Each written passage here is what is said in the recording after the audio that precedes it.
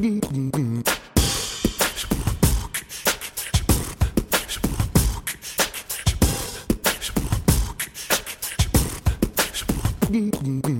podcast listeners, we're back with a fresh episode today with Coach Rob. We take a deep dive into nutrition, particularly fueling yourself for a 3-hour or longer off-road racing event. So we break it down into pre-race, during race, and post-race nutrition. So if you're perhaps starting out with your nutrition, I'd highly recommend maybe getting a notepad and taking some notes here. There's a lot of knowledge in here, a lot of takeaways. The biggest message I could give you guys, and we touch on this in the podcast plenty, but there is no one size fits all with nutrition. I can give you a framework, and that's what I give my clients. We give them a framework to begin with, and then it comes down to experimentation and seeing what works best for you. The biggest thing there is actually assessing. So when you have a training day, a workout, or you go for a ride on your bike, you really need to assess, how did you feel? What were your energy levels like when you were riding? How did you recover? If you felt good and you were energized and you recovered well, then you're onto a winner. If you lacked energy, you faded at the end of the day and you were sore as hell the next day, there's like a good chance there we need to switch things up a little bit. So that's your biggest indicator of if what you are doing is working for you. So I'm sure you'll get plenty out of this podcast. There's a ton of knowledge in here. If you've got any feedback or any questions regarding anything, don't hesitate to reach out. You can send me a DM on Instagram. Otherwise, we'll see you on the other side. Cheers, guys. We're back on another episode today with Coach Rob. How you doing, man? I'm very good, thank you. How are you? I'm doing awesome. Thanks so much for having me back on. Oh, it's my pleasure, mate. I'm looking forward to this one, actually. It's a topic, I guess, it's probably actually, looking back, it's an area that kind of kicked me off into doing what I'm doing now, I suppose. Like over probably like 10 years ago now, when we were trying to get pregnant with Darcy and we couldn't. And that's when I kind of discovered I was pretty unhealthy when got my blood work done. And that started me off down the path of nutrition. So that's very cool. I've had a lot of, I guess, experience and benefits myself by improving my nutrition. It's definitely one area that I get a ton of questions around, whether it's from my clients or just people that are looking to improve themselves. That's one of the first things that always comes up is, what should I eat? How much should I eat? Sure enough. Yep, absolutely.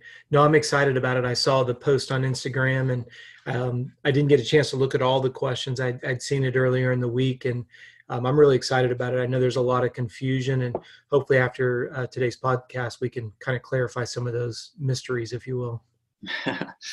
I'm sure we will. I thought we'd kind of break it down into sort of if we're talking about fueling, I guess, for a 3-hour or an off-road event, if we break it down into pre-race, sort of during or the day of the race and during the race, and then post-race.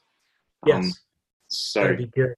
Yeah, I think that. And I do want to encourage all the listeners, please grab a piece of paper, because there's going to be some formulas. I'm not into the 0.9 divided by, multiply it, but we are going to talk a little bit about, some timelines on how some of the nutrition works based on the questions, and we'll kind of base it from there. So just have some paper handy and be able to write some notes down for sure. Yeah, sure. So I thought that's like, if we're talking about pre-race, I suppose for the purpose of this podcast, we're kind of, I guess, thinking that everyone's already got their nutrition sort of locked down. Obviously, when we're talking about pre-race, it's most definitely important what we do in the few days leading up, but we know that it's more about long-term.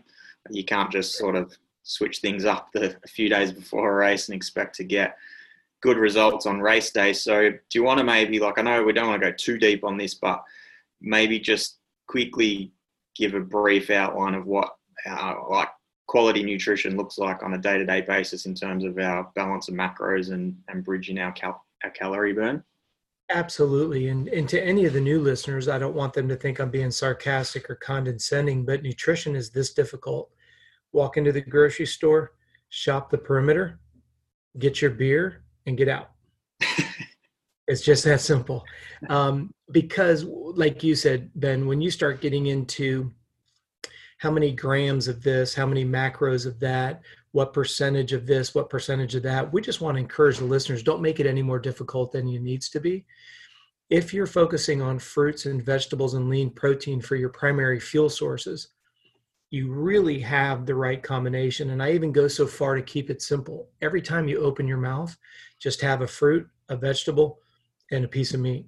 Now, I understand that's not always possible, but it's always a really, really simple, should I have more protein or less carbs? Should I have more carbs or less protein? And I always say, if you're looking at carbs if you're looking at fruits, vegetables, and lean protein, just make sure you have one of each. And I think you won't ever have a problem. At the sake of sounding sarcastic, if you're hungry, you need to eat more. That's just that simple. So if you know what you ate for breakfast and you're hungry within that 2-hour window, you need to bump up what you ate. You and I talked about this in our podcast when we were in Australia together. Always think about the QQ, the quality, and then the quantity. Well, if you're eating fruits and vegetables and lean protein, quality takes care of itself. Yeah. And then when you look at the quantity, I always use it. The litmus test is if you're hungry, simply eat more. And a 2-hour window is kind of your rule of thumb, just to keep it simple. The minute you wake up in the morning, eat breakfast, and then the clock starts. Every 2 hours, be snacking or having a square meal all the way to when you go to bed. Yeah. That would be my 10,000 foot view on keeping nutrition simple for everybody. For sure, yeah. Would just playing devil's advocate there a little bit. Yeah, absolutely. That's one area.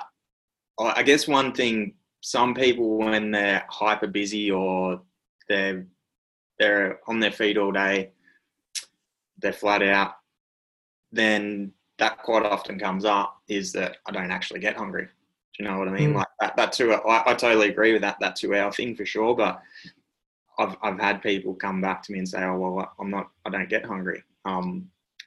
So in those instances, like obviously, if you are getting hungry, we need to eat more for sure, without a doubt. But sometimes too, people can be actually under eating if they're just relying on their hunger. I totally agree, and I apologize if I misled you there. I want you to eat every 2 hours. Yeah. And the idea is to never become hungry. I should have elaborated on that. Thank you for clarifying it. The goal is to eat before you become hungry, because just like hydration, if you wait until you're thirsty, you're already dehydrated. If you wait until you become hungry, you have such a low glycemic index, your insulin levels are low, blood sugar is low. That's when you tend to be a little bit more of a carbohydrate fanatic, because usually carbs come in boxes, bags, and cans. So then we go into the default of convenience. So no, I agree with you 100%. And if I may add just one thought to what you just mentioned, there's 3 things that suppress appetite: heat, intensity, stress. Yeah. So if you're in a highly stressful environment, you're probably not going to have much of an appetite. If you're in a hot, humid environment, it's going to suppress appetite. What we want to encourage the listeners is set your watch on your phone, set your clock on your phone. So every 2 hours you're eating, so you never become hungry. And to clarify what I said, if you get hungry before that 2-hour window, you need to simply bump up the volume of food. But you're exactly right. I want the listeners to have confidence. Don't ever let yourself become hungry. They're like, oh, well, I'm going to gain weight. No, I promise you won't, because if you wait until you're hungry, we call it becoming hangry. You're so hungry, you're angry. Well, then that's when you're a Tasmanian devil to everything that's in a box, a bag, or a can. Yeah. And that's what we're trying to avoid. So thank you for allowing me to clarify that. And I apologize if I was remiss there, but yeah, you're exactly right. You want to eat before you're hungry. Yeah, for sure. Like you just said, it's if we're even just having a stressful day at work and we're go, you can, like you just said, the when cortisol is elevated, it can actually suppress our appetite, which gives us that, I guess, false sense that we're not actually hungry when in actual reality we need to eat more on those types of days. Well, I was talking to some clients yesterday. They went out, those big KTM adventure bikes. Yep. So there was a group of 5 guys. They're all ex-racers. So what they did was they said, we're going to try to go 500 miles in less than 5 hours every day for a week. Yeah. Okay. Now they were on back roads where there wasn't a lot of traffic, good visibility, so they could really get after it. The reason why I bring it up in the context of your example right there was when your brain is processing that high intensity speed, if you're at work and you're doing something very meticulous that requires your mental focus, your brain is draining your liver at a speed that you don't even realize. And for the context of what we were just talking about, my client was amazed because out of 5 days, he lost almost 4 kilos, and all he did was eat, in his words, drank a lot of alcohol and slept a lot every night. Yeah. And yet without working out, but what he did do was he ate good food and he got plenty of sleep. Yeah. So like you said, when you're under a lot of stress, you're processing those high rates of speed, it devours calories. Think about when we were kids. You come home from school, it wasn't like we were in gym class running for 6, 7, 8 hours a day. We're using our brain, and by the time we get home, we run to the pantry and we tear up every box that we can get a hold of, every bag of chips, boxes, cans, boxes of cereal, whatever it was. But it wasn't because we were working out for 9 hours a day. Yeah.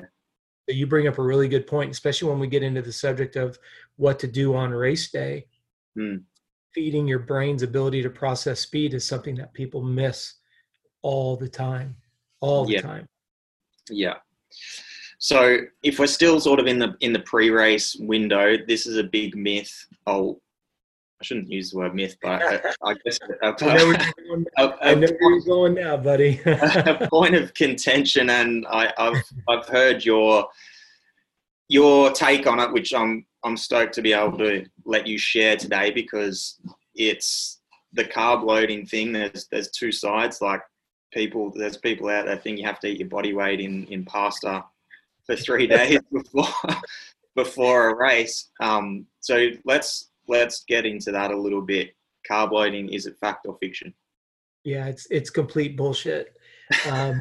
And here's I'm going to give you the exact reason why it's bullshit, and then we'll reverse engineer it so that people have an understanding, because I don't want them to think I'm being mean. If you have a piece of paper, write this down. For your body to store 1 gram of glycogen is nothing more than a fancy word for stored sugar. When your body takes something you eat, let's take an apple, and it converts it to stored glycogen. For every 1 gram of glycogen that your body retains, part of the conversion of an apple to stored glycogen is your body will store 2.8 grams of water for every 1 gram of carbohydrate that you convert to sugar, glycogen. So I want the listeners to think about why I'm not an advocate of carbo loading.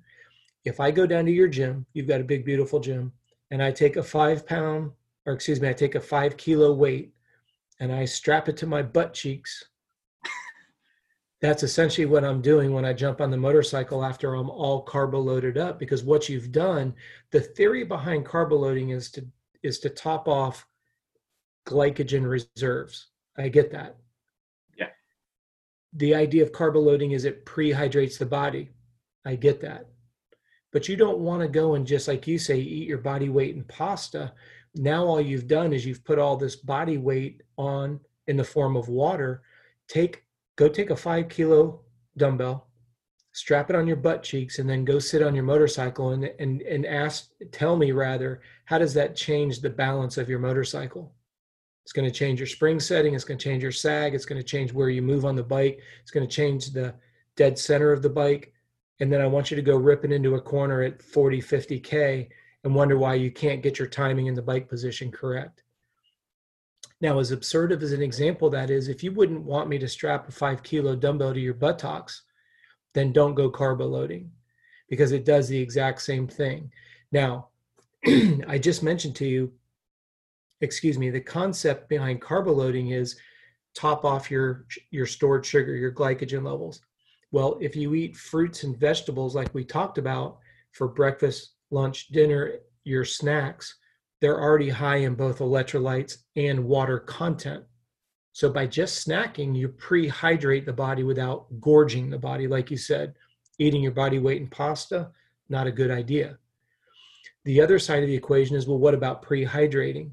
Well, if you do this, if this is a way of eating every single day, your body doesn't know if it's race day Saturday. It doesn't know if it's Tuesday a month ahead of the race. It's all about habitual practices. Yeah.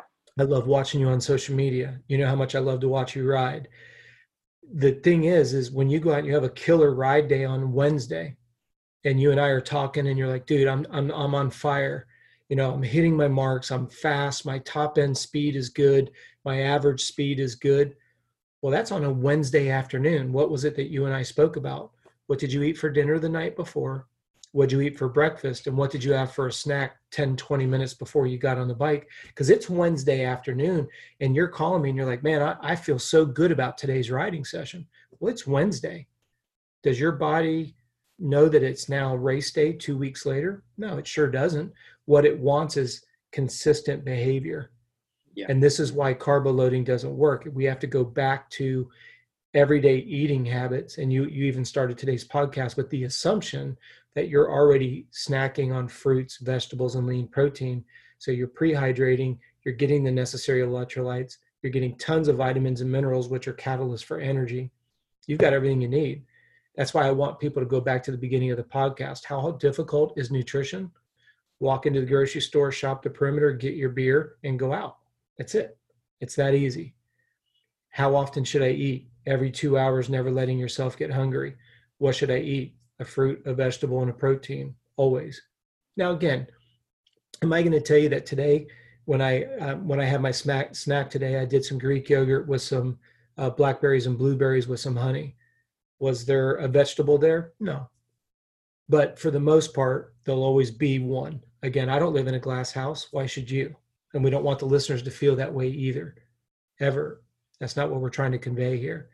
So that's why I don't like carbo loading. Yeah, for sure. It makes complete sense. So like, because the body can only store so much glycogen, right? So Yes, sir. Once that's full, it's like a fuel tank on your bike, right? Like once you fill it to the brim, you go put another 20 litre of fuel in. You can't use it. It just runs out on the ground. That's right. Like you just said, if we're training consistently and eating and got our nutrition dialed, we should be topping off our glycogen on a day-to-day basis. So there's not really any need to go nuts with a crazy amount of carbs the day before a race. No, you're going to actually, you're going to actually be counterproductive, because if you're looking at the consistency of your riding and you reverse engineer it, if you go back and you look at what you eat, how much and when, you look at your sleep, quality and quantity. And when you went to bed on Tuesday night, I get this question all the time. Should I refrain from having beer the night before the race? Now, you see, I've got a lot of books over here. I could go grab one of those textbooks and it'll say alcohol the night before a race is not advisable. Okay. Well, you went out with your mates on Tuesday night, had a couple good beers. You had a couple good high quality craft beers. You had some dinner. You went home, you're amorous with your wife or your partner, and then you rode really well on Wednesday. And yet people are like, well, I'm not going to have sex and I'm not going to drink beer the night before. Why? You just validated that it works over here. Your body doesn't know if it's Wednesday or if it's Sunday. What it's looking for is consistency. So Coach Rob's On the Record with Ben Greenwood's podcast, have sex and beer every night and you'll perform extremely well on race day. How's that? Is that going to blow your podcast up, or is it going to get everybody to hate us? It sounds like a good race day plan to me. Yeah, to me, it should be part of every day. If you want to call it race day, then every day's race day. How's that? And if you want to tell your partners that Coach Rob's the one to blame, give them my number. I'll be happy to explain why it's advantageous. But no, seriously, it's the more that you can familiarize your body on what you do during the week, the easier racing becomes, because there isn't a top elite rider, Todd Waters. I apologize, I can't remember the name of your buddy that's on the West Coast that's really good in the off-road scene. What's that gentleman's name? From WA, Sean. Yeah. Yes, Sean. Thank you. I guarantee you Sean has a routine. Todd Waters has a routine. The idea is you need to find out, and I'm saying you, the listener, you need to figure out what works for you. Don't worry about what these textbooks say. That's a starting point. They're just giving you the framework, but it's not an exact science in any book. Test it and try it. I was talking to a client today. He can, if he consumes whole milk, he has no gastrointestinal issues. If he has a cup of yogurt, he has extreme GI distress. Somebody said that you're lactose intolerant. How can that be? He drinks milk, has no problems, but he eats yogurt and he has problems. So what I said to him today is, sensitive to yogurt, but you're not lactose intolerant. And I hope that makes sense. The books can sit here and tell you that you're lactose intolerant based on a generic explanation. Test, try, validate, test, try, validate, build your portfolio of food options and take it to race day. Just treat it the same every day. Hope that makes sense. Yeah, for sure. And I guess that's like, we're not saying never eat pasta or anything like that either. Like, it's just if you've got that foundation of your, I guess, carbohydrate source in fruit and vegetables, and you're having a bowl of pasta or a bowl of rice, and we can get into that a little bit later with timing, when's the best time to have them. It's completely fine. Absolutely. It's the problem that we run into is people need to embrace, not run from, but they need to embrace a little bit of documentation. You know, I don't get a kickback on this. It's just a resource that I use. I'm a big advocate of the Garmin heart rate monitor in the dashboard, and I use what's called MyFitnessPal. It's an app that you can download for free, and Garmin is at a position where it literally will take your input from your MyFitnessPal. It'll import it directly into your Garmin dashboard, and you can look at your calorie burn rate in each activity and compare it against what you brought in. And some people listening to this go, I don't have time for that. Well, when you're sitting on the toilet, instead of going to Snapchat or some social media site, just update your food log for 90 seconds. I promise you that when you roll into race day and you've spent hours and time driving to the race, prepping your bike, training, you're going to want to know how many calories you need to be consuming to be ready on race day. Like you said at the beginning of today's podcast, nutrition is a very mystifying environment for people, and I don't think it needs to be. There's enough resources now that if you'll just literally put in MyFitnessPal, breakfast, lunch, snack, dinner, whatever it is, and it automatically syncs to your dashboard, you've got all the information at your fingertips. Now, it's our job as physiologists to help interpret that, and you and I love to do that. But if you don't put the data in, it's impossible for us to say, here's what you should eat before, during, and after a race. And I hope that doesn't offend people. The resources are very easy to use nowadays. 100%, yeah. It like you say, I think it makes it pretty easy when you take a little time to document, like you said. It pretty well straight away, very quickly, you begin to realize whether you're in the ballpark or not. That's right. And when that calorie gap is there consistently, then we start getting into subjects that you and I have discussed: chronic fatigue, adrenal fatigue, excessive stress. You run that motorcycle low on fluid, we wouldn't go, oh, bike's running ideal. Yeah, it's stressed. It's overheating. Hey, we're running the oil low. Well, bike's not running optimal. It's running under strain. Oh, wait, the hour meter only has 3 hours on it. Yeah, but the system has been excessively stressed. So you prematurely aged your race bike by not keeping it properly hydrated, radiator, good oil, and your engine is the same way with your body. So yeah, it's crazy to me, but I know some people say I'm jaded because it's what we do for a living, but I'm only here to try to help. But if you don't document, I can't help you. And I know you feel the same way. Yeah. So just like on that carb thing, because I've heard you mention it, well, I know you've mentioned it in one of our previous podcasts, but the easiest way to tell for someone if they're not getting enough carbs or eating enough carbs, if they go to hit a high intensity workout, maybe some intervals or a hard strength workout, or even an effort on the bike, if they're feeling flat or they're lacking energy and they haven't got that top end that's kind of a red flag there that perhaps they could play around with increasing their carb intake. Is that right? 100%. And what you want to do for the people that may be new to the me being on your show, draw a straight line on a piece of paper. And on the far right, I want you to put 100% effort. And on the other side, put 0% effort. It's an exaggeration. Underneath 100%, write the word sugar. And under 0, write the word fat. And this is what we refer to as the energy matrix. So I want you to think about for those that still have carburetors, I want you to think about the slide on your carburetor. As you bring the RPMs up and that slide goes up, more air fuel mixture is going in. So you're burning more fuel. What I want people to think about when it comes to a human being is, where are you getting your calories from? Stored fat or stored sugar? Now, for those that have a little bit of a nutritional background, protein's only going to equate to about 15% of your total calories. So we don't even talk about it. It's the other 85% we're looking at. So as you bring the heart rate up, this is where it's going to definitively answer your question. If you're out there trying to get those high intensity intervals, or you're trying to really drop the hammer on the motorcycle, watch your heart rate numbers as they go up. You're tapping into more and more stored sugar, which means you drain your storages that much quicker. Your brain gets fed from the gas tank known as your liver, and your movement gets fueled by the sugar in your muscles. So the more you bring the heart rate up, the more sugar you burn. And we all know this intuitively. The faster you ride, the quicker you drain your gas tank. Well, the human body is 100% the same way. So think about it. When you're trying to go at race pace, or you're trying to go high levels of output, what is your fuel source? Sugar. How much do I have stored? The average person has about 60 to 80 minutes of stored sugar. Well, if you're out there trying to do a 3-hour race or a high quality ride session and you don't refuel the gas tank, your top end speed is 100% going to suffer, and you're going to be putting more and more effort and actually draining the gas tank.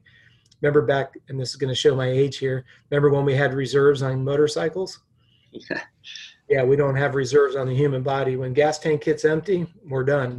And I just found out recently that you guys have a different verbiage of what bonking is, but in the States, when you bonk, that's a word for saying your blood sugar levels have gone to 0. So I was kind of pulled aside and educated that you guys have a different explanation for that. So hopefully people won't take that. I think it has a double meaning in Australia. Okay. So I hope the listener doesn't think I'm trying to be like a little crazy here, but once that human gas tank hits 0, there's, especially at the high levels of intensity, once that gas tank is on empty, you got to be bringing it in from an outside source. So we don't want that. And that's why you can always tell if you're suffering on your high quality days, then you definitely need to be bumping up your carb intake. Now, if I may, for 30 seconds, where a lot of the listeners start to get paranoid is they're like, oh, I'm gaining weight when I eat carbs. Look at the note that you just wrote down. If I eat carbohydrates, my body stores 2.8 grams of water. So if your scale goes up, that tells you that you're storing water. I can't emphasize that enough, particularly for the female listeners. If your scale went up 1 kilo, did you really eat a surplus of over 5,000 to 7,000 calories last night? Because if you do the math backwards, to put on a kilo or 2 kilos on the scale, if you want to play the calorie game, that would tell me that you would have to have eaten a surplus of calories the day before. Well, I can't even get you to eat 3,000 calories. You're telling me you ate 7,000 too many? But you're going to come back and tell me, but Rob, the scale says this. The scale says I'm 2 kilos heavier. It's water weight. Every gram of carbohydrates, your body retains 2.8 grams of water. This is why South Beach, Zone, Atkins, all these eating systems, this is exactly why they will guarantee that you will lose body weight when you start their program. Well, you already know the science behind it. If I don't let you eat carbohydrates, guess what you're going to lose? Water. What don't you replenish? Water. So you get on the scale and you're like, yay, I'm down 2 kilos. No, you're dehydrated. I could park you in a car in a parking lot and you're going to be dehydrated. And if you want to pay me 50 grand, because that's what those programs are going to eventually cost you with all your medical bills after you fry your system. Okay. Just mail me the 50K and I'll put you in a parking lot and I'll go ahead and dehydrate you. And then we'll say, yay, look at the scale. No, in all seriousness, don't jeopardize your health with these. If it seems too good to be true and they say guaranteed loss of body weight, 5 kilos in the first week, that's bullshit. That's dehydration. And now if you look at your notes on your paper, if 1 gram of carbohydrates converted to glycogen causes a 2.8 gram of water retention, that's why your scale is going up, because you're getting properly hydrated. And that's a good thing, especially when you're getting ready to go do a 3-hour plus event. Yeah, for sure. Very important. So I think like just what you touched on there, again, it comes back to tracking things a little bit. Like you said, like if you're lacking a bit of top end intensity in your workout, it comes back to actually assessing yourself when you do a workout and having some sort of record of your performance and your output, you know what I mean? Instead of just grinding through a workout and thinking, oh, shit, that was hard. It was a tough workout and throwing it, like putting it behind you. If you're not performing, then there's got to be a reason why. So if you're actually tracking your results and your output, you'll very quickly be able to see when you are perhaps lacking. So then you can address, maybe try some more carbs or whatever it might be to rectify that. 100%. And you can take it one step further. If you're wearing a heart rate monitor, and let's say, Ben, you're working with me and you're like, all right, Rob, we need some anaerobic threshold intervals today. And I say to you, Ben, I have nothing else left. And you go, well, let's look at the average heart rate. If you've seen me hit, I'm going to use a very loose number. Excuse me. If you've seen me hit 190 on the heart rate, and I'm saying to you, Ben, I have nothing left. I'm about to regurgitate right now. I'm going so hard. And you download the data and my max heart rate is 163. Well, if I'm putting the effort in, but I can't get to that level of output, what's the gap? Fuel. 100% across the board every time.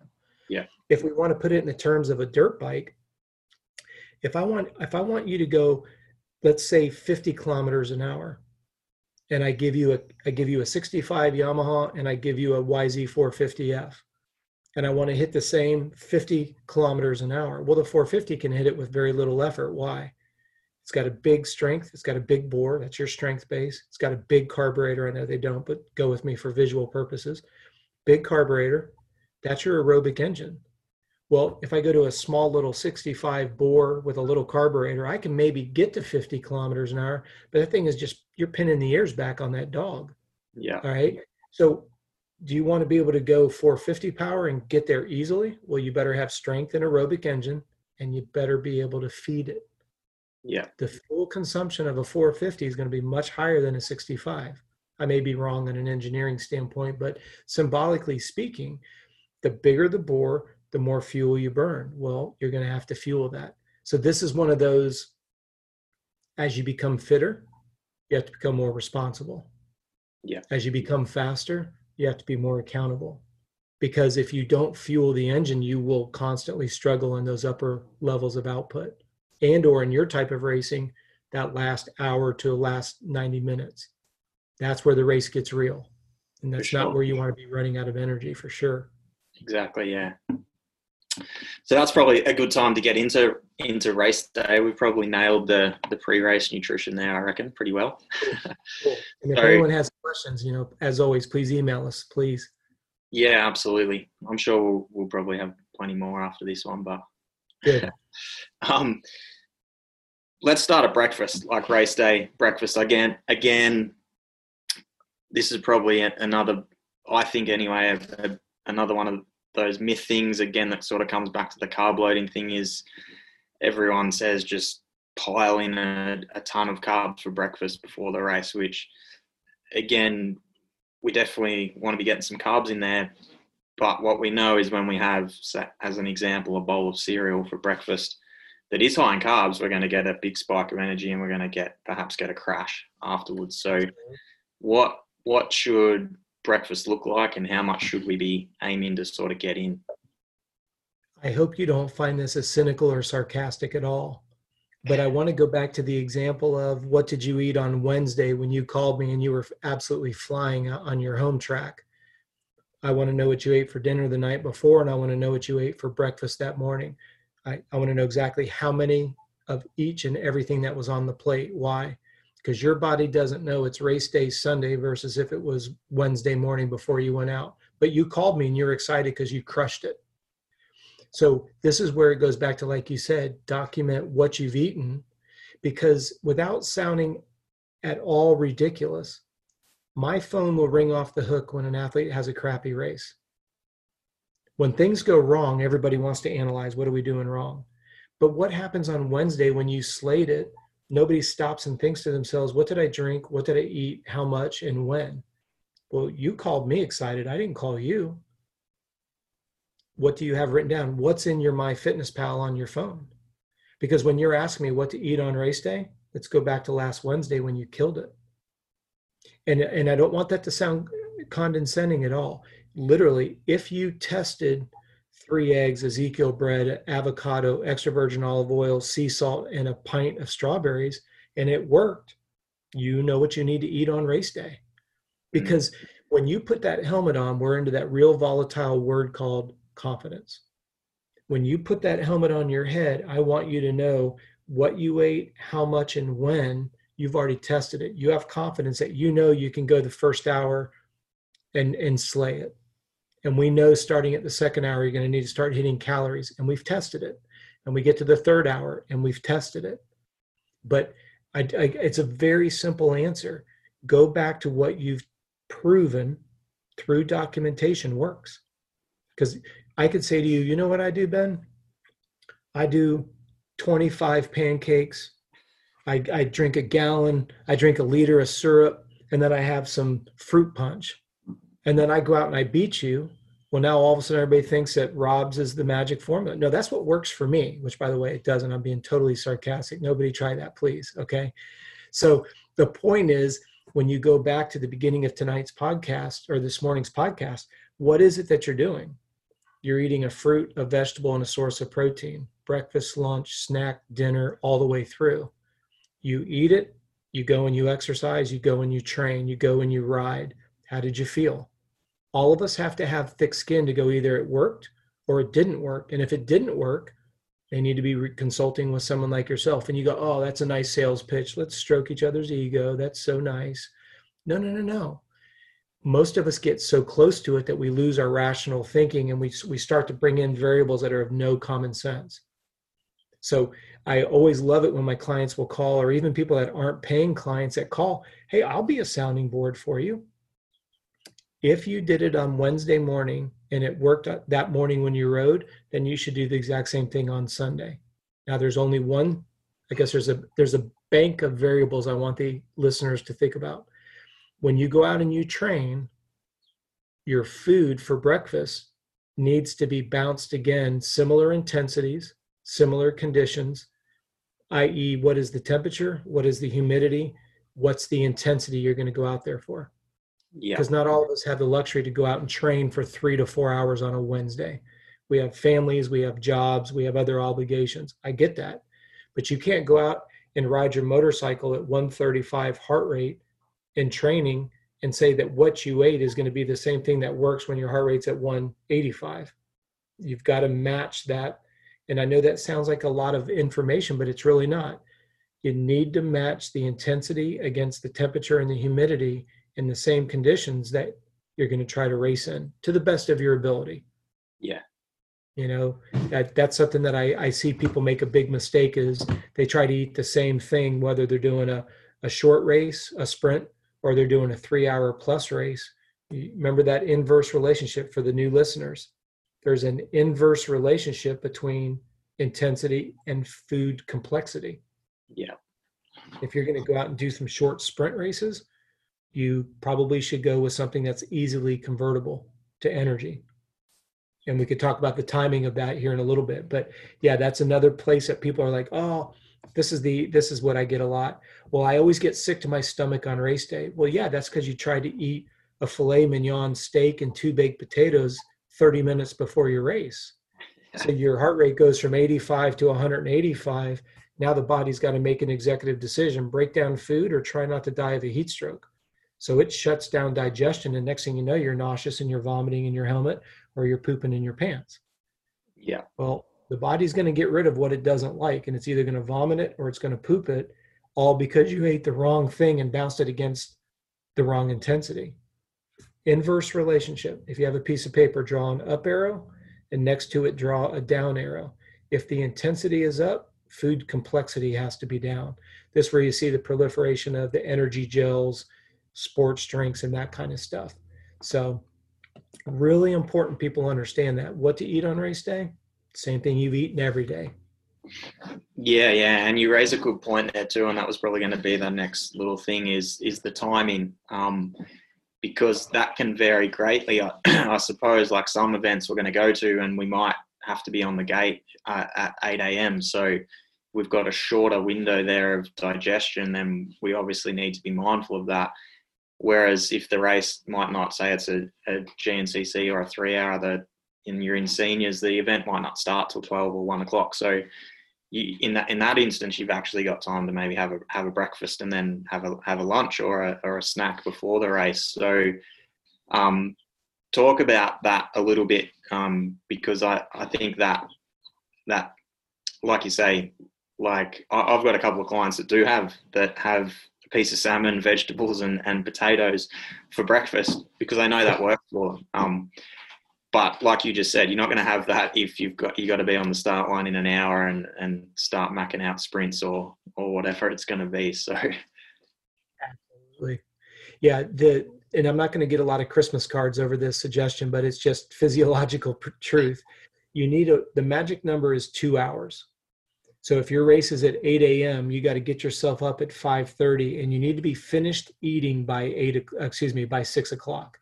And what that does is that gives the body time to digest, purge, and assimilate the calories that it's going to need to go about your morning's race. So 2 hours, like for example, we just had Loretta's 8 weeks ago.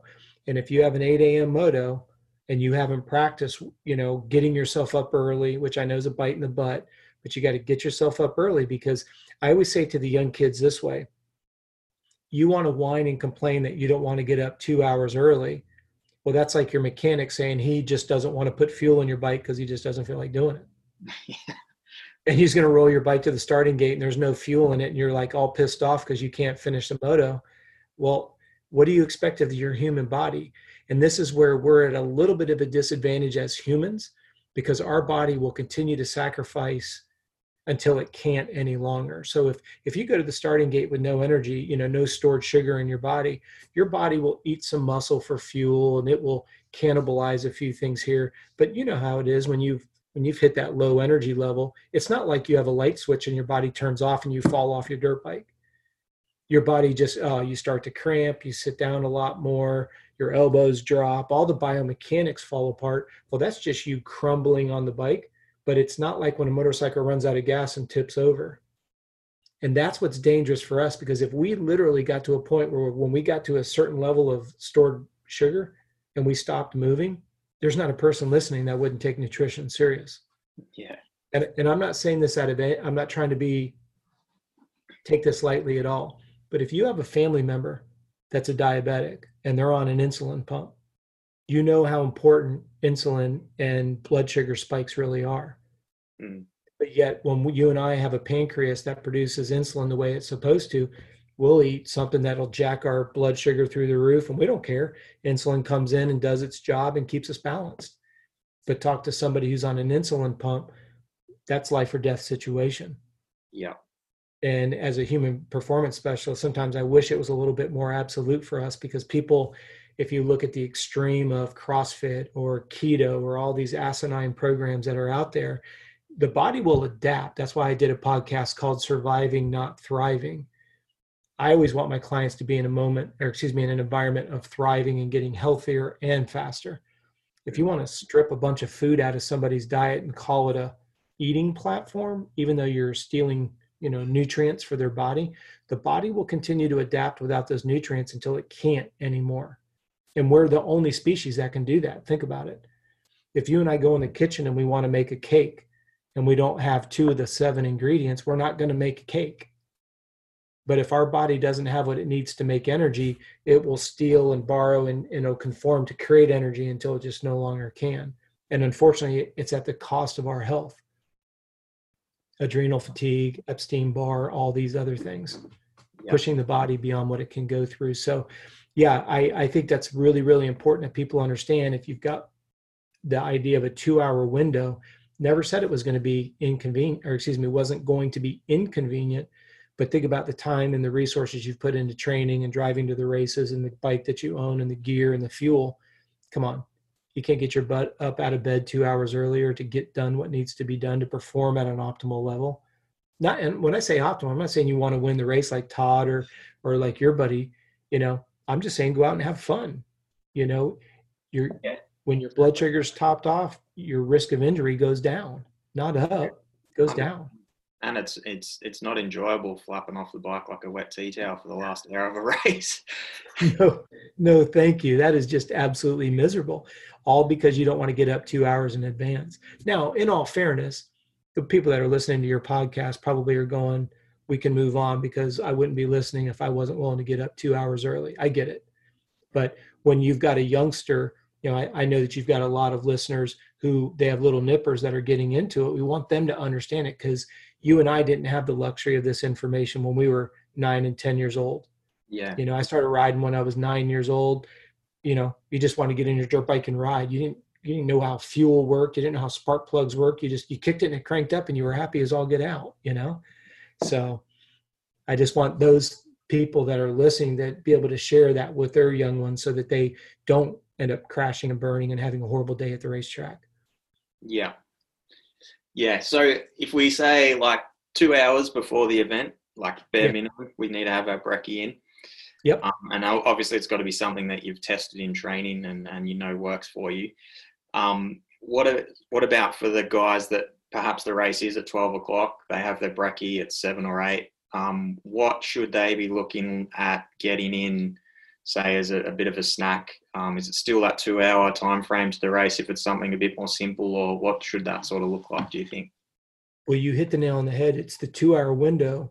And if you look at what we've talked about in today's podcast, breakfast, clock starts. You eat every 2 hours. Oh, wait, I've got a race that's going to go off at noon.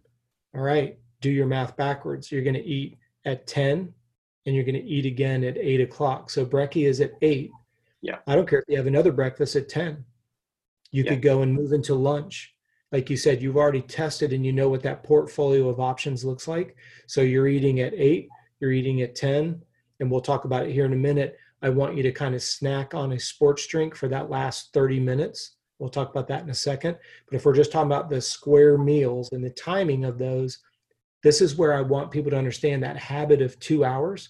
It's not by accident that I said that at the beginning of the podcast, because what it does is when you eat every 2 hours, if you want to get highly technical, your blood sugar behind the scenes is more stable. Now, there'll be somebody that's a listener that will email me and say, you're an idiot, Rob, because when you eat, you get an insulin spike. Well, you're right, but it depends on what you're eating.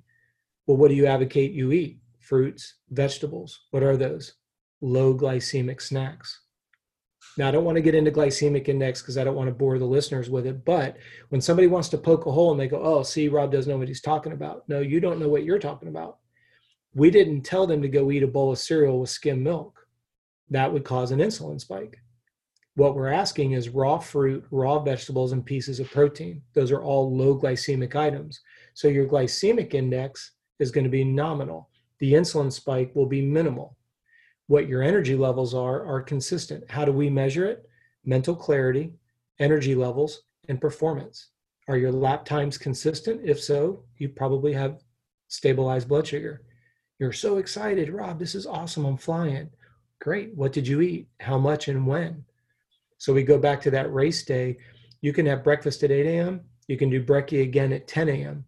If you want to move on to what you normally eat, you could do, I wouldn't recommend like a heavy salad or something with a ton of roughage, but, you could do a high quality deli sandwich just because your body's got 2 hours to digest, purge, and assimilate the window of time.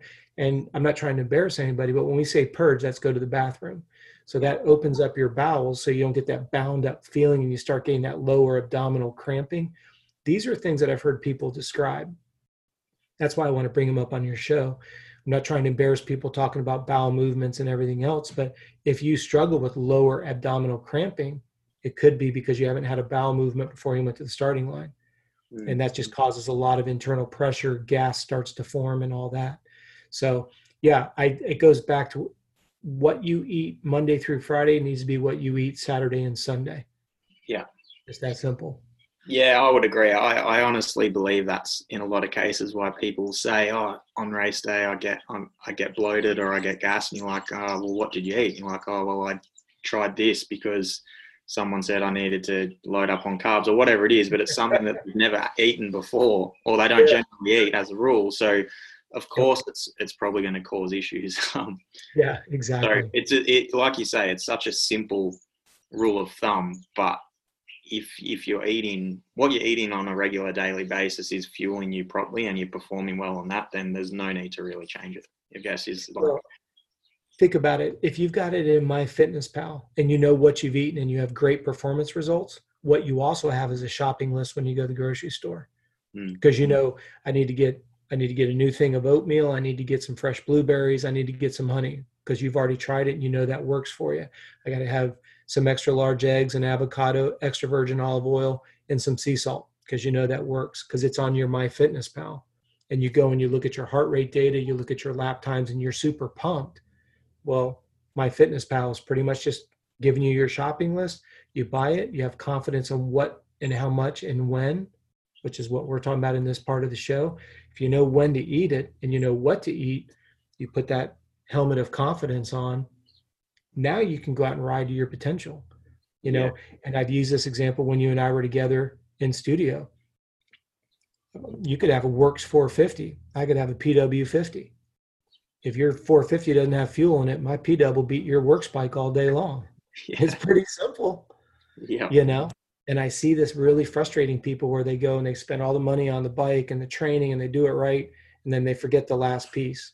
Eat something they've never eaten before or eat it too close to race time, or they don't understand the inverse relationship between food complexity and intensity.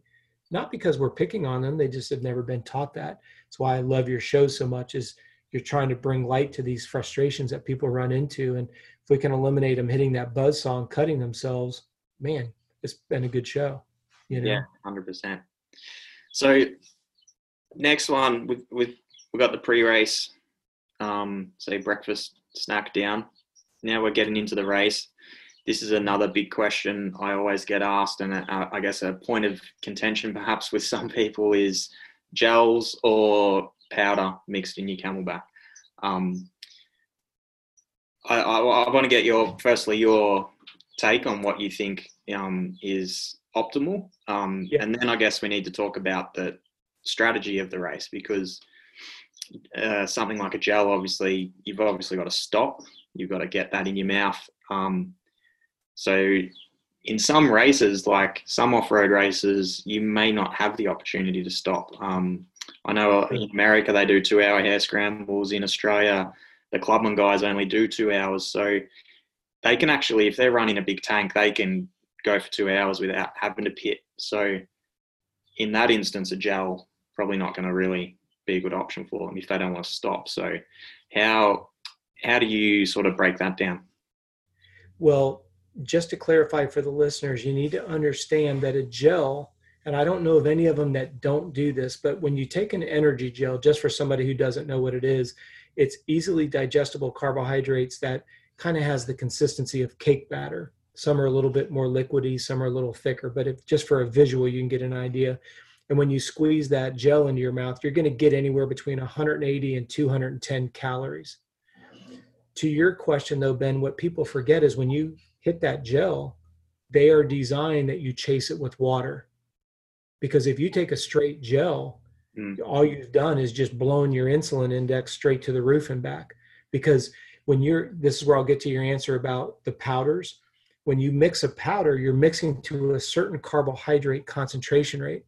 So when you put the gel, now there's a lot of assumptions here. When you look at the gel and you read it, it'll say, please consume X amount of ounces of water. Okay. So whatever the mils are on that, you've got to be precise because if you drink less water than you're supposed to, the concentration's too high and you're going to get GI distress, gastrointestinal distress. You could get cramp. You could feel nauseous. That's why, like when you're on the starting gate, to your point, hitting an energy gel right before the gun goes off and chasing it with water, it's perfect. You just topped off your glycogen reserves. No harm done. But during the race like that, you definitely want to go with the powder in the Camelback. Now, there's a couple things that I want you to keep in mind. Most of your listeners know I own my own supplement business. Most of you know I have my own sports drink. So when I talk about this, I'm sharing with you, which by the way, you can't buy my products in your country, so it's not a sales pitch. I want you to understand the food science behind it. When we mix a concentration, it's what we call a food formulation. The carbohydrate concentration rate, that's the percentage of carbohydrates that are in the drink from the beginning of your water bottle to the end, from the beginning of your Camelback to the end, has to be in that 6 to 8% range. Now, here's where it becomes dangerous. If you are using a powder, and this is one of my pet peeves with my product, when you mix it with water, it dissolves immediately. Because if you get a product that doesn't dissolve easily, all your solids are going to consolidate at the bottom. So you might have a 1% carbohydrate at the top of your Camelback and a 36% carbohydrate rate at the bottom because it all settled. You have syrup. Yeah. So I completely respect those that say, hey, look, to avoid that carbohydrate percentage fluctuation, just do a gel. It's easier. Well, you already brought up my rebuttal to that. What if you don't have a pit stop? I mean, we do a lot of triathlon GTEL here by the bikes here in the back and stuff like that. We don't have to try to squeeze a gel through a face mask of the helmets. Okay. So let's go where we have a higher statistical chance of success. You've got your tube, you've got your bite bulb. Now, here's where I would encourage people, and some people are going to go, Rob, you are nuts. But it's true. When you bite that bulb, do you suck 1 time, 2 times, 3 times, 5 times?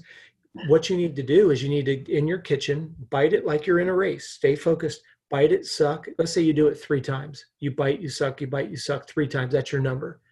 Well, when you bite and suck, spit that into a mixing cup. Bite it, stick it in a mixing cup. Bite it, stick it in a mixing cup. How many ounces are you getting? Because as you put your powder into your drink, it's yielding a certain amount of calories per drink.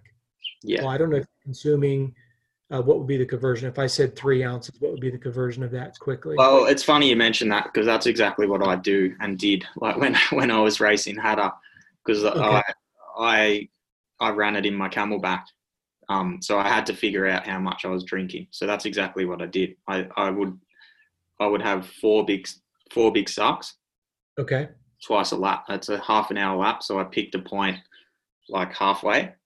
Mm-hmm. There's a gate you go through. So every time I hit that gate, you slow down. So I'd have 4 mouthfuls, and then when I get to the finish line, I'd have 4 mouthfuls. So I measured. I did exactly that and measured it. So it was about 200 mil if I had like 4 massive sucks. Okay. So your 200 mils gave you about how many calories per hit?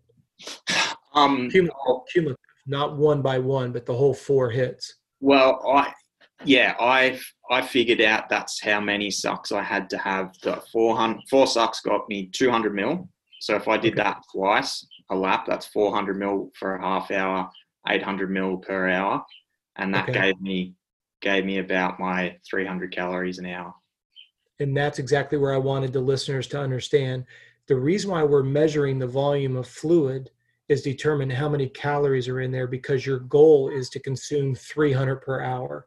That's why I don't want the listeners, if they're not watching us, if they're listening to us, if you're taking notes, your goal is to get 300 an hour. Because Ben, what you asked is it better to do a gel or do a powder? Well, they both serve completely different purposes, but then again, they really don't. What are we trying to do? Get to 300 calories an hour. Yeah. So how are you going to do that? Are you going to do it with a gel? Well, if you don't have a pit stop and that thing's flapping around, and then where are you going to get the water from? Now, again, I know some of you will use the Camelback that has just electrolyte powders and water. That's fine, but there's a danger. Please listen. If you're using a gel, a lot of the gel companies add electrolytes, sodium, potassium, magnesium, that kind of stuff. Well, you don't want to overdose on a ton of electrolytes. So now you're taking a gel that's got electrolytes, then you take your water that's got an electrolyte powder, your sodium potassium ratios could go off. It could create a real nightmare. I'm not saying you can't work. I'm saying you got to understand, and you and I have teased about this in 2 shows together. For some reason, in Australia, there seems to be this disconnect between electrolyte needs and calorie needs. You and I talked about in the performance workshop that we did together. A lot of people said, well, here's what I drink. And we looked at what it was. It was nothing but electrolytes and powder. There was no calories. It was a big epiphany for a lot of the racers at the camp that said, wait, I need calories? I thought I just needed electrolytes. Yeah. So if you are a listener hearing that and it's an epiphany for you, please don't be offended. You need 300 calories per hour. If you're going to be going off of a water bottle and you know how much volume it is, well, you drink the whole thing and you go, okay, this is how many calories I got. That's the benefit of going to a gel. But I'm a bigger fan of the Camelbacks for a couple of reasons. One, semi-free. First of all, mix your Camelback. You got to be very specific on, and please listen, when the instruction says 4 scoops to 1 mil, I don't know, or excuse me, say what, 1 liter? Would that be a right way to say it? Yep. Okay, so if it's 2 scoops to a liter, you need to know that the company that made it is trying to get you into that 6 to 8% carbohydrate concentration mix.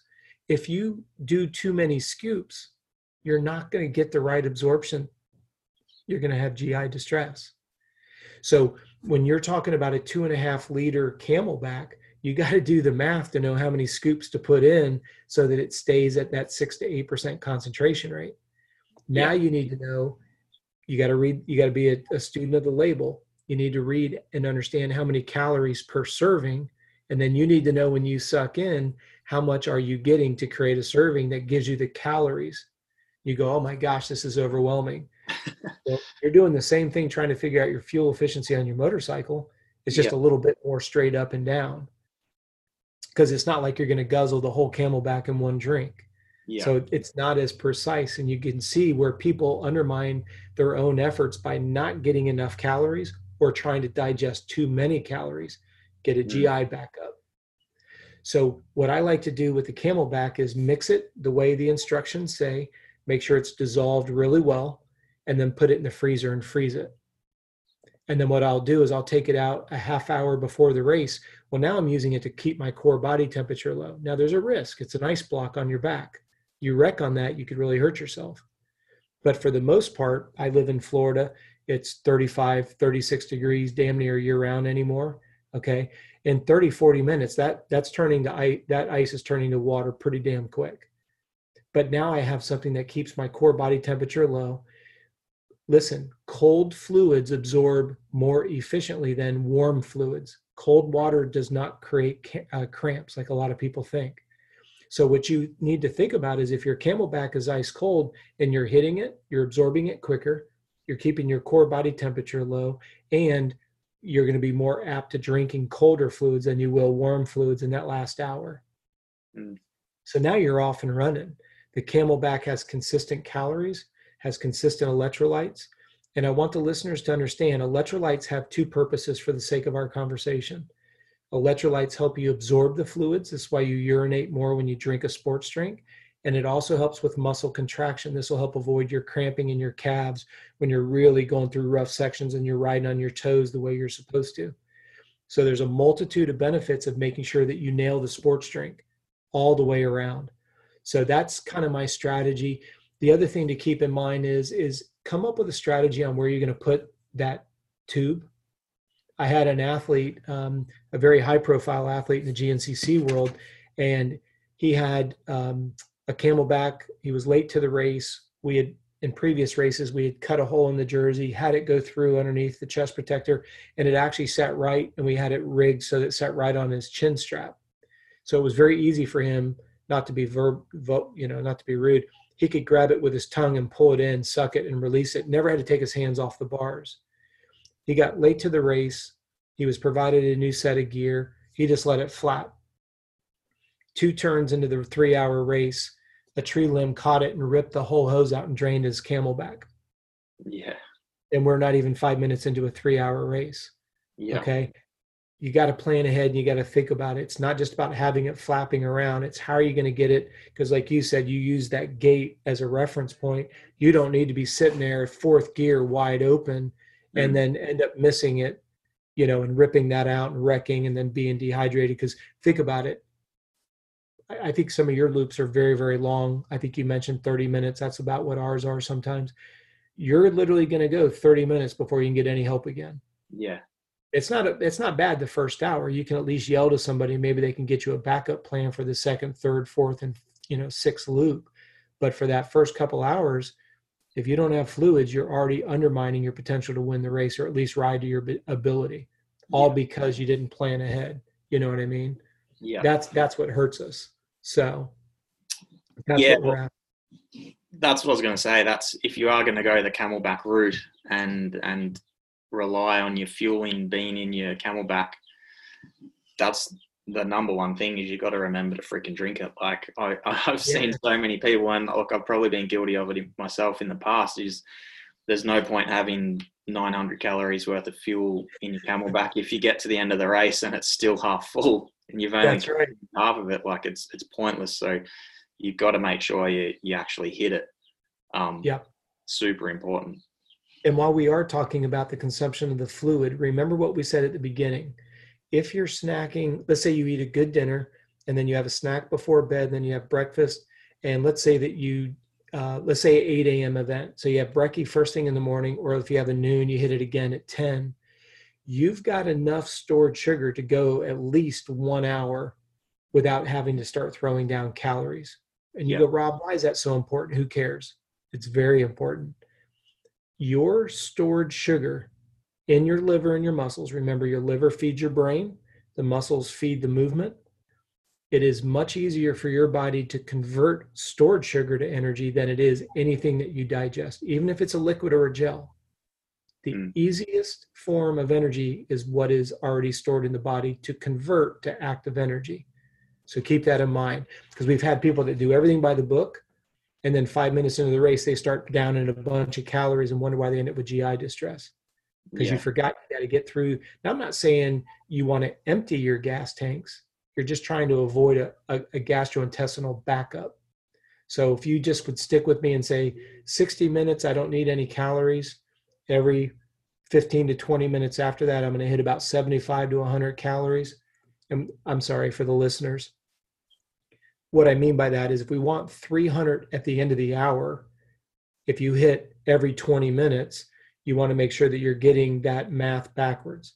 So if you're doing it every 15 minutes, you want 300 divided by 4. Yeah. And you just keep doing it. So 75, 75, 75, 75, you've got 300. If you're going to go every 20 minutes, then go 100, 100, 100. I'm not trying to insult anyone's intelligence, but I've had people get confused with that. And I don't want to do that to your listeners. Yeah, for sure. I know a lot of Hatta's one of the biggest the big desert race here that it's a 4 hour, but it's for most people, it's a half-hour lap. So if you've got a big tank, you do 2 laps. So you pit in every hour. So a common approach there is to use the gels and they have 2, you'll hit 2 gels every hour in your pit stop. So again, 2 gels is around that, depending on the gels you get, it's around that sort of 270, 280, 300 calorie mark. Yep. So it's, if you're going to go the powder, then you need to make sure you're drinking your Camelback enough to be getting the calories in per hour. All right, but there's a red flag here. I don't want the listeners to misunderstand. 300 calories is the total per hour. So if you're drinking a Camelback and then you try to choke down a gel, you could completely screw up the GI system. Because I've had people forget that the calories come from the gel. Calories are in your isotonic drink. You again, I'm not trying to insult the listeners, but I've seen people really miss that point because they thought, I thought it was one and the other. No, it's one or the other.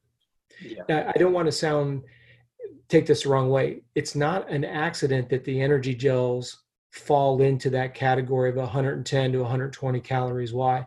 If you read the instructions, it says take this gel every 15 to 20 minutes. Well, if you do that twice an hour, you're going to be close to the 300. So everybody listening to Ben Greenwood's 100% podcast is now a nutritionalist, because you know the trick behind the food scientist. It's not really a trick. They're just doing the science for you. If you follow the instructions, they're designed to do what they're supposed to. If you screw with them, that's when you end up getting backed up.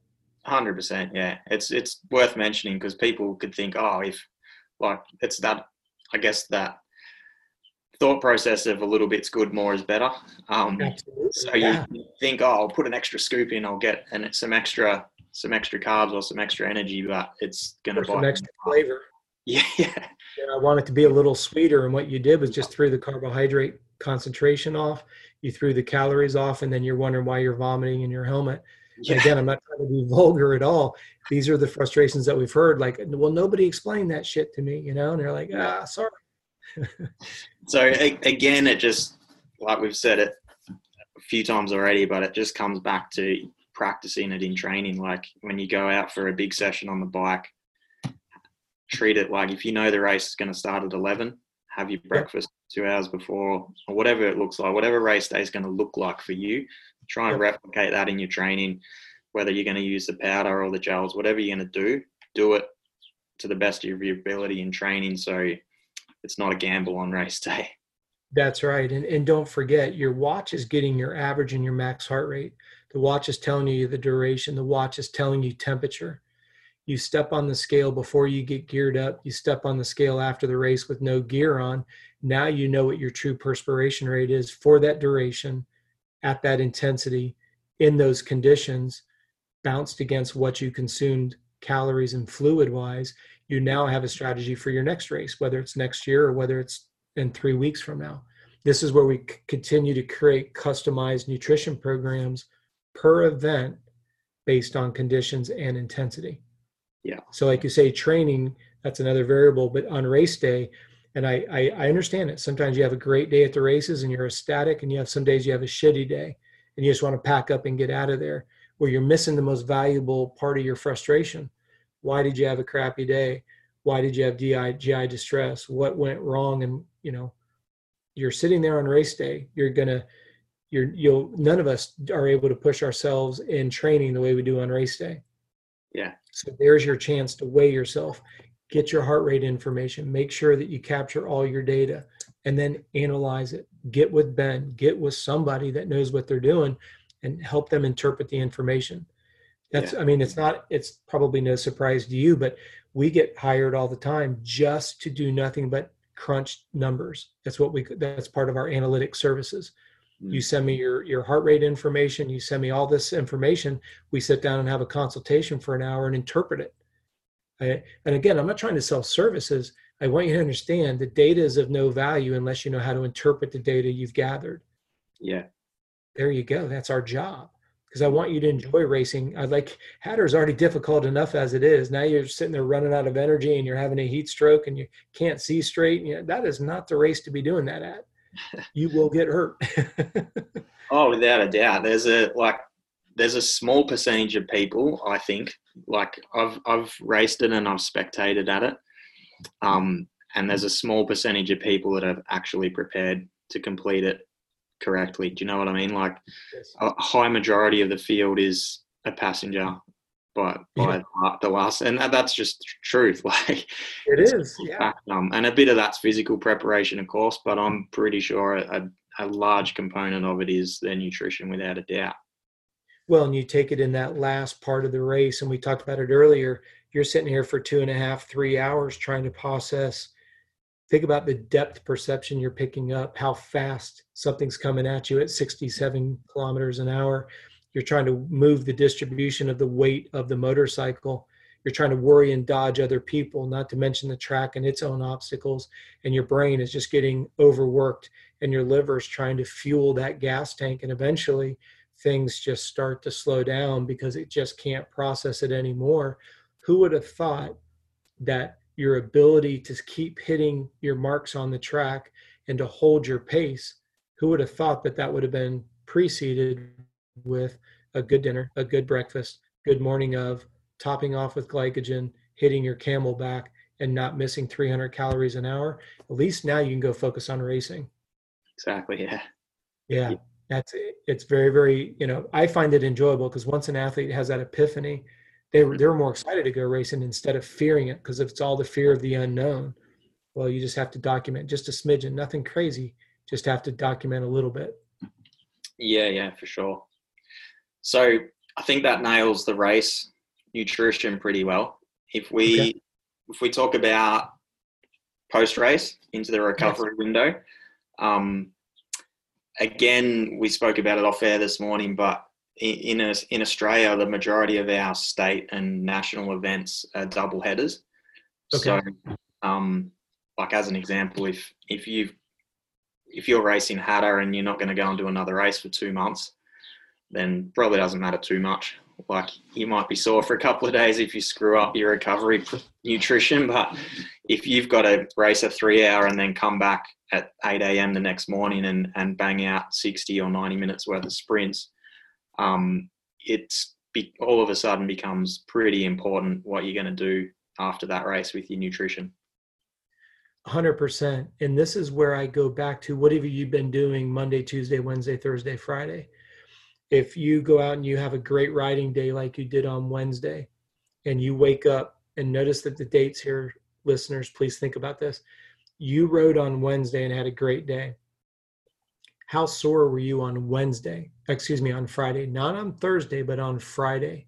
It's that rule of 48. We always look at the muscle soreness 2 days after you do something. Yeah. Now, when you call me and you're like, man, you know what? I had a great day on the bike, but I really wasn't sore on Friday. What in the hell did you do? Because if you hit the carbohydrates and you hit the protein, awesome. You're taking advantage of what's called a glycogen synthase enzyme. When you're out there and you're working out super, super hard, there's an enzyme that gets activated in the muscle tissue. It creates a sponge effect. So if you hit that 15 to 20 minutes right after your workout, you've already started to facilitate the recovery process from the inside out. So you come to me on Friday and you're like, I'm not really sore. Well, what you ate, how much and when, significant role. Foam rolling, contrast therapy, massage therapy, a 2-hour nap, 9 hours of sleep on Wednesday night, 9 hours of sleep on Thursday night. That is why you feel good on Friday. Remember what I said, when things go wrong, people will microanalyze it to the nth degree. Things go right, they go, hey, I'm a stud. This is great. This is no problem. And then they have a different result on race day and go, how can I be a great trainer and a lousy racer? Because you deviated from what you know works. But if you don't document what works, it's hard to duplicate it on race day. So that to me is what I said this to some young racers today. One of them said, I don't think I should think about this. The comment was, I don't think I need to foam roll anymore because nothing hurts. And I tried to explain to him the reason why it doesn't hurt is because you've been consistently foam rolling. But if you wait until you're tight and then you foam roll, then you're untying a knot that could have been avoided by never letting it develop in the first place. Everything's got to be proactive. And I use that example for all the listeners. If you do a morning workout, and let's just say you're fortunate enough that you can work out in the morning and the evenings. To make the evening workout better, you have to hit your recovery calories after the morning workout. Yeah. Let's say you're only fortunate enough to work out one time a day. Well, if you're the type of person that works out in the morning, what you eat for dinner sets the stage for what you do tomorrow morning, even if it's a 5 a.m. wake-up call. Yeah. If you're going to work out in the evening, the food that you eat all day at work is going to set the tone for your evening workout. And then when you're done with the evening workout, hitting your recovery calories is going to set you up for the following day.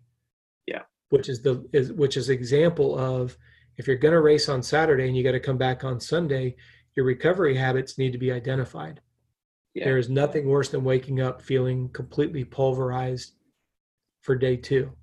Yeah. Now you and I are not naive. We realize sometimes you can do all the food, you can hit the recovery calories, do foam rolling, get a massage, and still feel like death warmed over on Sunday. We get that.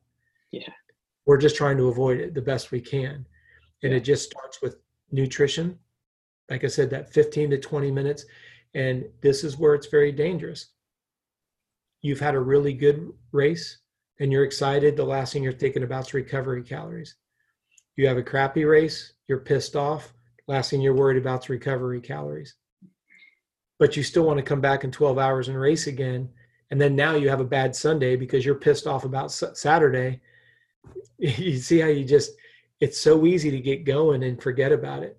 But if you think about your mechanic was too excited to, he or she was so excited they forgot to refuel your bike for Sunday, and you wonder why Saturday was great and Sunday was off the mark.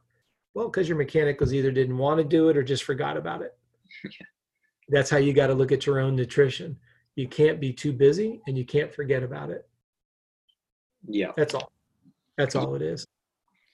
So like that 20-minute window or 30-minute window that we're talking about, that we best off to hit sort of some liquid calories in that window, something that's like super easy to digest, quick. And then if we do that, then like within sort of say 90 to 2 hours, if we get a solid meal in, we're going to be pretty in the ballpark.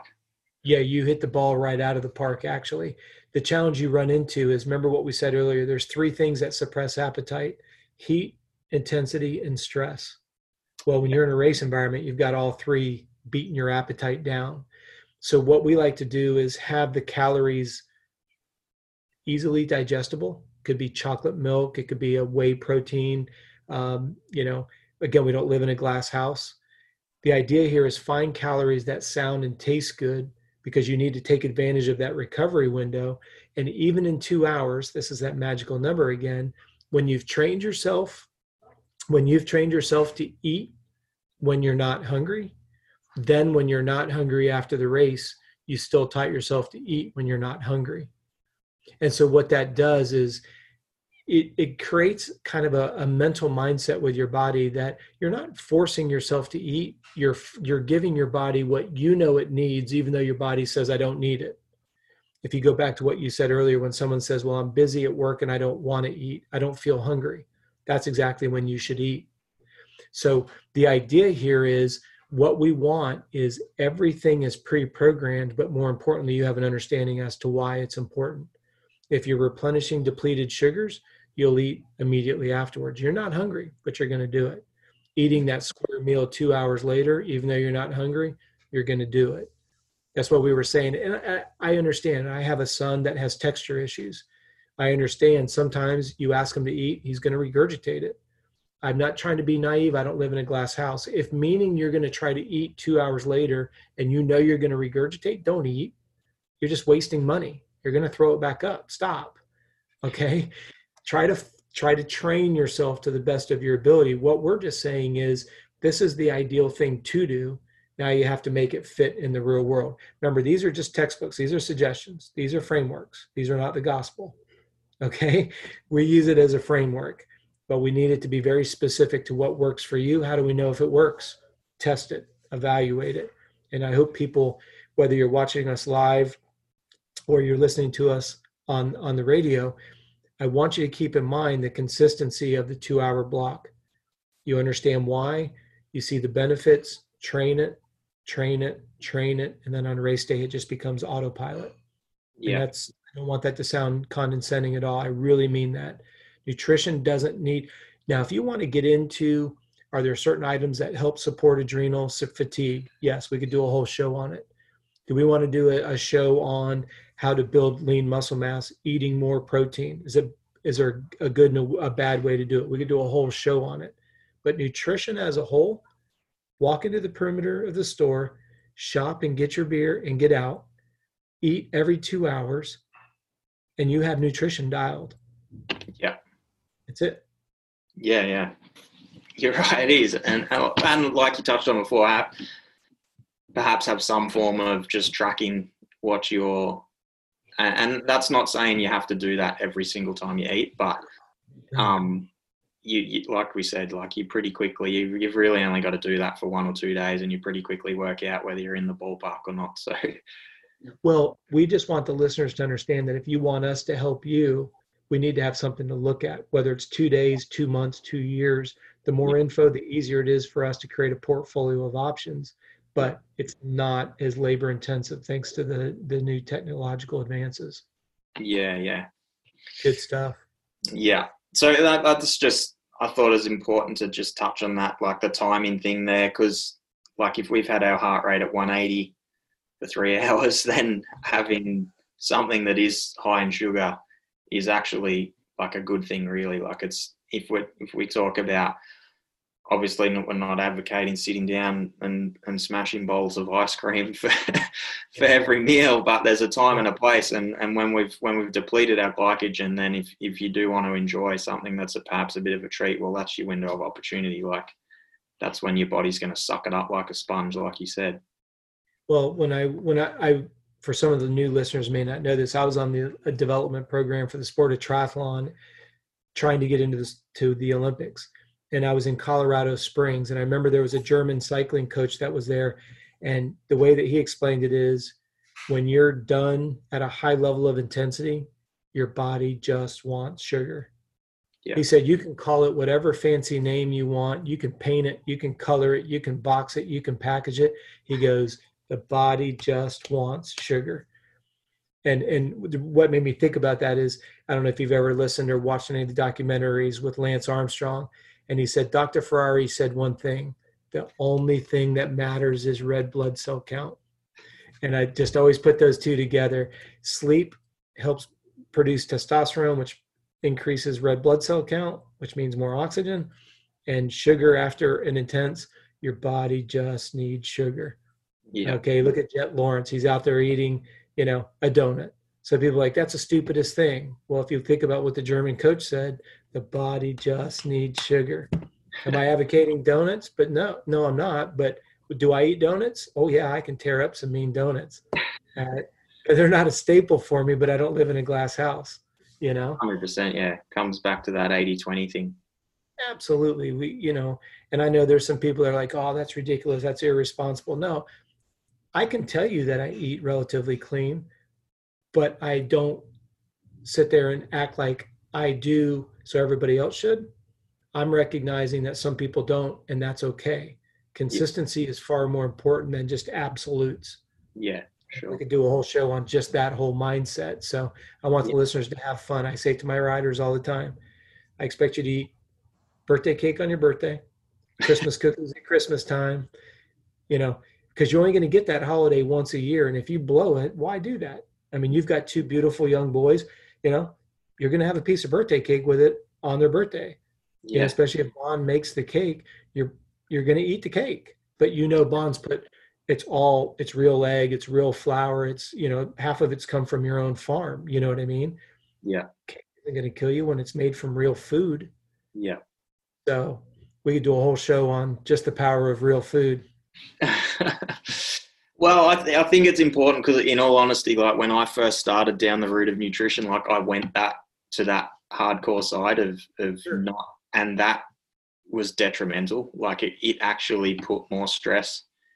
Like in a lot of ways, it took some stress away in terms of the food quality, but Sure. in terms of me being so narcissistic about it, it was actually putting more stress into my life in a lot of ways. So I kind of had to learn that one the hard way too. And now I've sort of come back to, again, that comes back to experience but also a little bit of, I don't want to use the word discipline because I don't like that. I guess it sounds like it's, absolutely. It's something that you don't enjoy, but it's knowing that there is a time and a place. And if your foundation and the 80% is in good quality food, then if you want to have a pizza after you spend a day on the bike, or you want to have a piece of cake at your kid's birthday or a donut, like it's not going to rock the boat. Well, I'll self-confess here. I was like you. I was very absolute. I went on a no-fat, low-fat diet, high-intensity training. I just thought, if I wasn't that absolute, then I was not committed to being the best I could possibly be. And here I am. I'm trying to make the Olympic team for the sport of triathlon. So everybody's fighting for those 3 spots. You know what I mean? Because you have 3 people on the team and 2 alternates. My point is this. Literally, one morning my alarm went off, something I now vehemently disagree with. But at the time I was working, I was in school, and I was training. And I was literally training 3 times a day. Okay. Yeah. My alarm went off, and I took that alarm and I shoved it through the drywall that went through 2 walls. And it was like a bad movie scene. I was living in a 1-bedroom apartment. I pull my hand out of the 2 walls because it went through my wall in my bedroom and through my living room. I pulled the alarm clock off. I laid down on my bed and I looked up at my paddle fan and I just said to myself, this can't be healthy. Yeah. And I was very, very fortunate because a month later, I got selected to go out to Colorado Springs and do some baseline testing. And that's when they taught me that I was doing it absolutely wrong. they advocated a high fat, high protein, lots of fruits, lots of vegetables, lots of fluid, lots of sleep. Does Yeah. this sound familiar to any of you that have been following me on my podcast for 20 years? Yeah. You know, the idea is I'm only sharing with you what I had to learn the hard way. Yeah. I was like you, I was very adamant. If you're not doing it this way, you're a loser. I'm talking to myself. I'm calling myself a loser. Second place is first loser. Damn it, you're going to do it right. Yeah. And then I go to some of the best people in the business. And remember what the Olympic Training Center told me. I've shared this with you before. They said, the only thing we're in the business of doing is producing champions. You can either believe it and do what we say, or we'll replace you with somebody who will. And I mean, that really got my attention because I thought, they're not telling me to do something because they're trying to promote a product or something. They're trying to show you the things that you need to do to get the best out of you. Yeah. And at that point, I put my tail in between my legs, put my peacock feathers down, and I started listening. And what was cool is I added fat, added more sleep, and I went from 6% body fat down to 4%. And my goal was always to be under 5% body fat. And I did it by eating more fats and proteins. So you don't think that was a mental epiphany for me? For the last 7 years, I've been starving myself, not sleeping much because I got to train. I don't need to sleep. Sleep's for when you die, right? Yeah. I got to go. And these guys are like, no, grasshopper, you're doing this all backwards. And then how do you argue with them when this guy's got 7 gold medals and this guy's got this Olympic team and this guy's got 4 world championships, swimming, cycling, and running? We had strength and conditioning coaches, flexibility coaches, massage therapists, nutritionalists. Everybody's telling you what to do. And they're telling me, you're doing it all wrong. First, I'm like, don't tell me I'm doing something wrong. I'll throat punch you. That's just we're champions, right? We know what we're doing. Yeah. No. And that's why I love the opportunity to be able to give this information forward because, man, it was a life changer for me. I mean, it literally was a life changer. And I'll never forget that moment of laying and looking at that paddle fan thinking, forget this. I didn't use that word, but I had something else to say. I'm just like, this is wrong.